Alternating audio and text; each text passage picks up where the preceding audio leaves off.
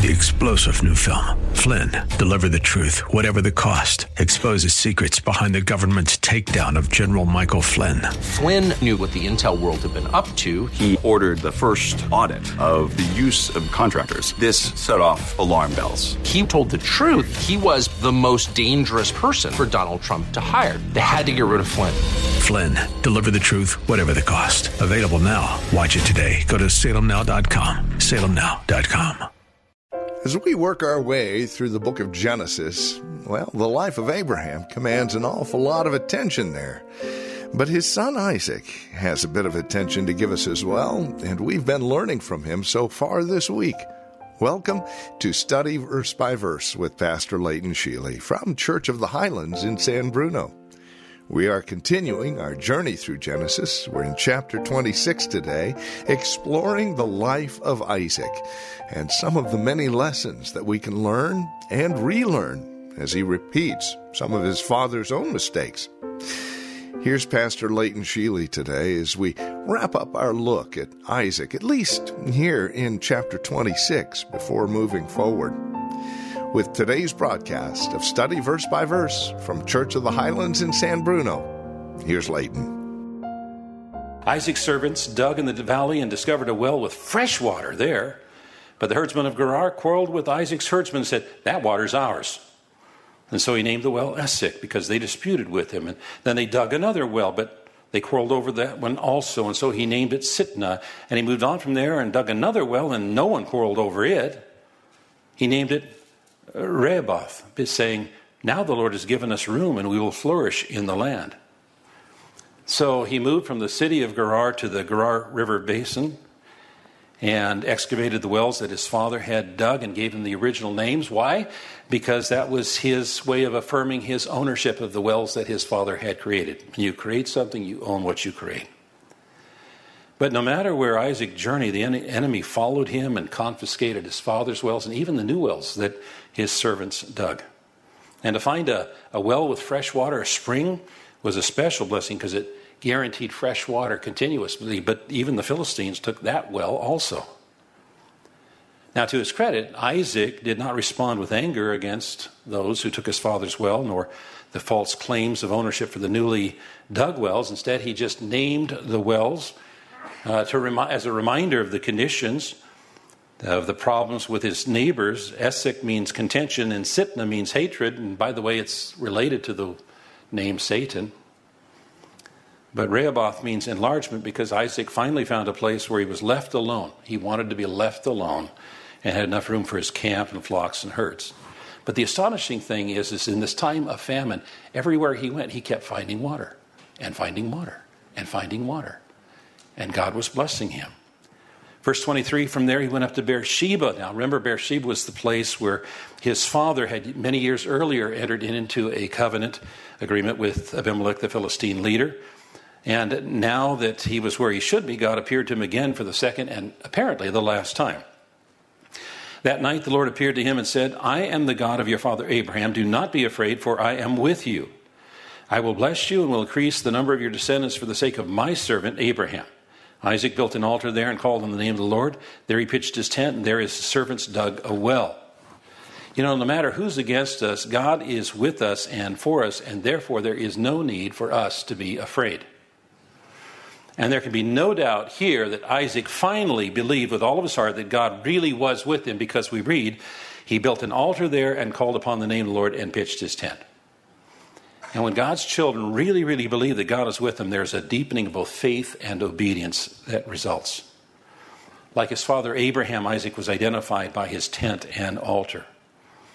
Now, he was wealthy enough, he could have built a fine mansion. In fact, he could have built a city. But he chose to live in a tent, to identify himself as a pilgrim and stranger in the land. Someone has said a fugitive is someone fleeing from home. A vagabond has no home. A stranger is away from home, but a pilgrim is heading home. And so by the tent, he identified himself as a stranger in this world and was looking forward to heading home to that city whose builder and designer is God. And like Isaac, all who trust in Jesus Christ are pilgrims in this world and heading for a better world. a better city where God is the designer and builder. Verse 26, meanwhile Abimelech had come to him from Gerar with Ahuzah, his personal advisor, and Phicol, the commander of his forces. And Isaac asked him, why have you come to me, since you were hostile to me and sent me away? And they answered, we saw clearly that the Lord was with you. Notice how they begin their conversation. So we said, there ought to be a sworn agreement between us and you. Let us make a treaty with you, that you will do us no harm, just as we did not molest you, but always treated you well and sent you away in peace. And now you are blessed by the Lord. Notice how he ends the appeal. Isaac then made a feast for them, and they ate and drank. Early the next morning, the men swore an oath to each other. Then Isaac sent them on their way, and they left in peace.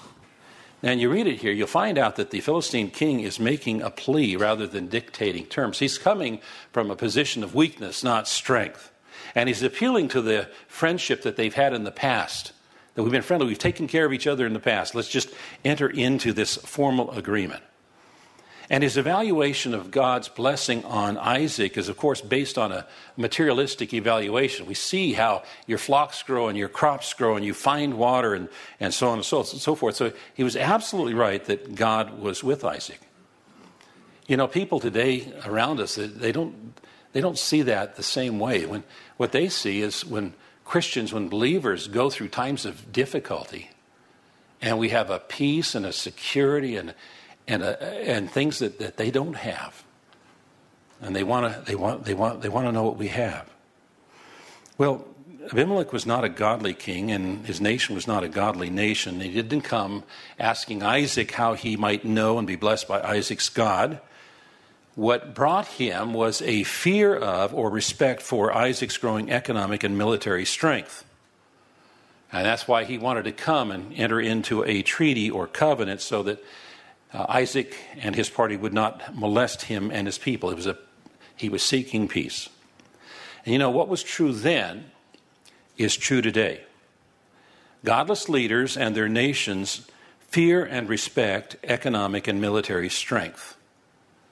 And a nation becomes exposed to risk when such things are failing. And I have to say, that's the condition of the United States today. And I know I've heard some people say, Pastor, I've got the solution. We've got the solution. We're going to change things in November.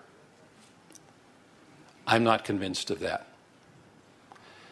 And the reason is the depth and breadth of the corruption that has been exposed in recent years is something no party and no politician can fix. Only God can fix this. And in order for God to fix this, we need to have a great reawakening sweep across America. Now, we've had two of them in our history, and they both came at critical junctures. And we are now at another critical juncture. And we need to be asking God to send a revival across our nation. So I invite you to join with me every day. I'm praying for revival, a reawakening, God's Spirit to move across our nation. That day, Isaac's servants came and told him about the well that they had dug. They said, we found water. He called it Sheba. And to this day, the name of the town has been Beersheba. When it says to this day, that's reference to the time that this was written about 400 years later by Moses. But actually, that well still exists today. So you can actually say to this day. So the story of Isaac that began with drought and a famine ended with an abundance of water, even in the midst of the continuing famine. And this is how God blesses the lives of people who believe, really, really believe that God is with them. Now, for years, we have been supporting an orphanage over in Borneo. And Pastor Tony informed me that Pastor Ronnie Habor called about some water issues that they were having there. I don't remember the specifics of it, but I do remember this, that God, after they had prayed, led them to go out, and they found not one but 4 springs on their property. Not only that, these springs were at such an altitude that all they had to do was put a wall around them, a pipe from them, and the water falls downhill to where they need it to be. Now, God does things like that. God is the same today as he was yesterday. He still does these miracles. So the first instance of the divine promise of God's presence was future, I will be with you, verse 3. Then it was present tense, I am with you, verse 24. And then past tense, through Isaac's unbelieving acquaintance, the Lord has been with you. And this here is a Genesis reality, that God is spatially all present, that there is no place where God is not, that all of God is everywhere.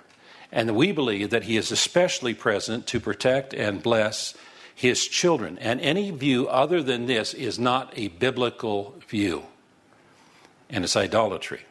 But here's the question. Do you believe that God is with you?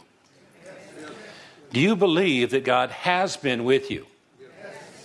Do you believe that God will be with you regardless of the circumstances? Because if you really believe that God is with you, then fear will not master you, and you're going to have great courage even in the darkest of days. And if you really believe that God is with you, then you're going to have an incentive to conduct yourself in a manner worthy and pleasing to God, and you'll be able to overcome temptations that might have otherwise succumbed to. It's important for us to understand the lesson that Isaac had to understand, to learn to understand, that God is with us. And we have a promise he didn't. God said, I will never leave you nor forsake you. So your homework for this week, should you choose to accept it, is to do a daily self-audit. How continuously are you aware of the presence of God? Now, let me suggest a possible way you might go about this self-audit. When you get up in the morning, before you get out of bed, you remind yourself, today's an audit day. I'm going to self-audit today. And then when you sit down to lunch, you say, there's something, this is a self-audit day. How did I do this morning? And then when you sit down at dinner, you go, this is a self-audit day. How did I do this afternoon? And when you lay your head on the pillow at night, you say, this is a self-audit day. How did I do this evening? And you audit yourself in this process so that you're continuously aware of God's presence. The continuous awareness that God is always present with us is absolutely life-changing. Amen? Amen. Well, that will close out chapter 26 of the book of Genesis for us as we continue our journey through Genesis. We trust that our time together is encouraging you in your walk and your relationship with Christ, renewing your love for Jesus. If you have a question or comment about the program today, we'd invite you to reach out to us at our website, highlands.us. You'll find a bit of information about the church as well. If you'd like to join us for worship, you're more than welcome. Consider this an official invitation to join us here at Church of the Highlands in San Bruno. Directions, service times, and our location, again, can be found at highlands.us. Tomorrow, we continue in Genesis. Join us then for study verse by verse. 3-star General Michael J. Flynn, head of the Pentagon Intelligence Agency, knew all the government's dirty secrets. He was one of the most respected generals in the military. Flynn knew what the intel world had been up to. He understood its funding. He ordered the first audit of the use of contractors. This set off alarm bells. The explosive new documentary, Flynn, Deliver the Truth, Whatever the Cost, uncovers the facts behind this scandal. Flynn told the truth. He was the most dangerous person for Donald Trump to hire. I find out the worst enemy that I'm going to face in my life is right here in America. They took my assessment and they wanted me to change it. And I was like, I'm not changing it. They had to get rid of Flynn. With in-depth interviews, archival footage, and never-before-seen personal records of the man behind the headlines. I just felt like I was drowning. Flynn, Deliver the Truth, Whatever the Cost. Available now. Watch it today. Go to salemnow.com. salemnow.com.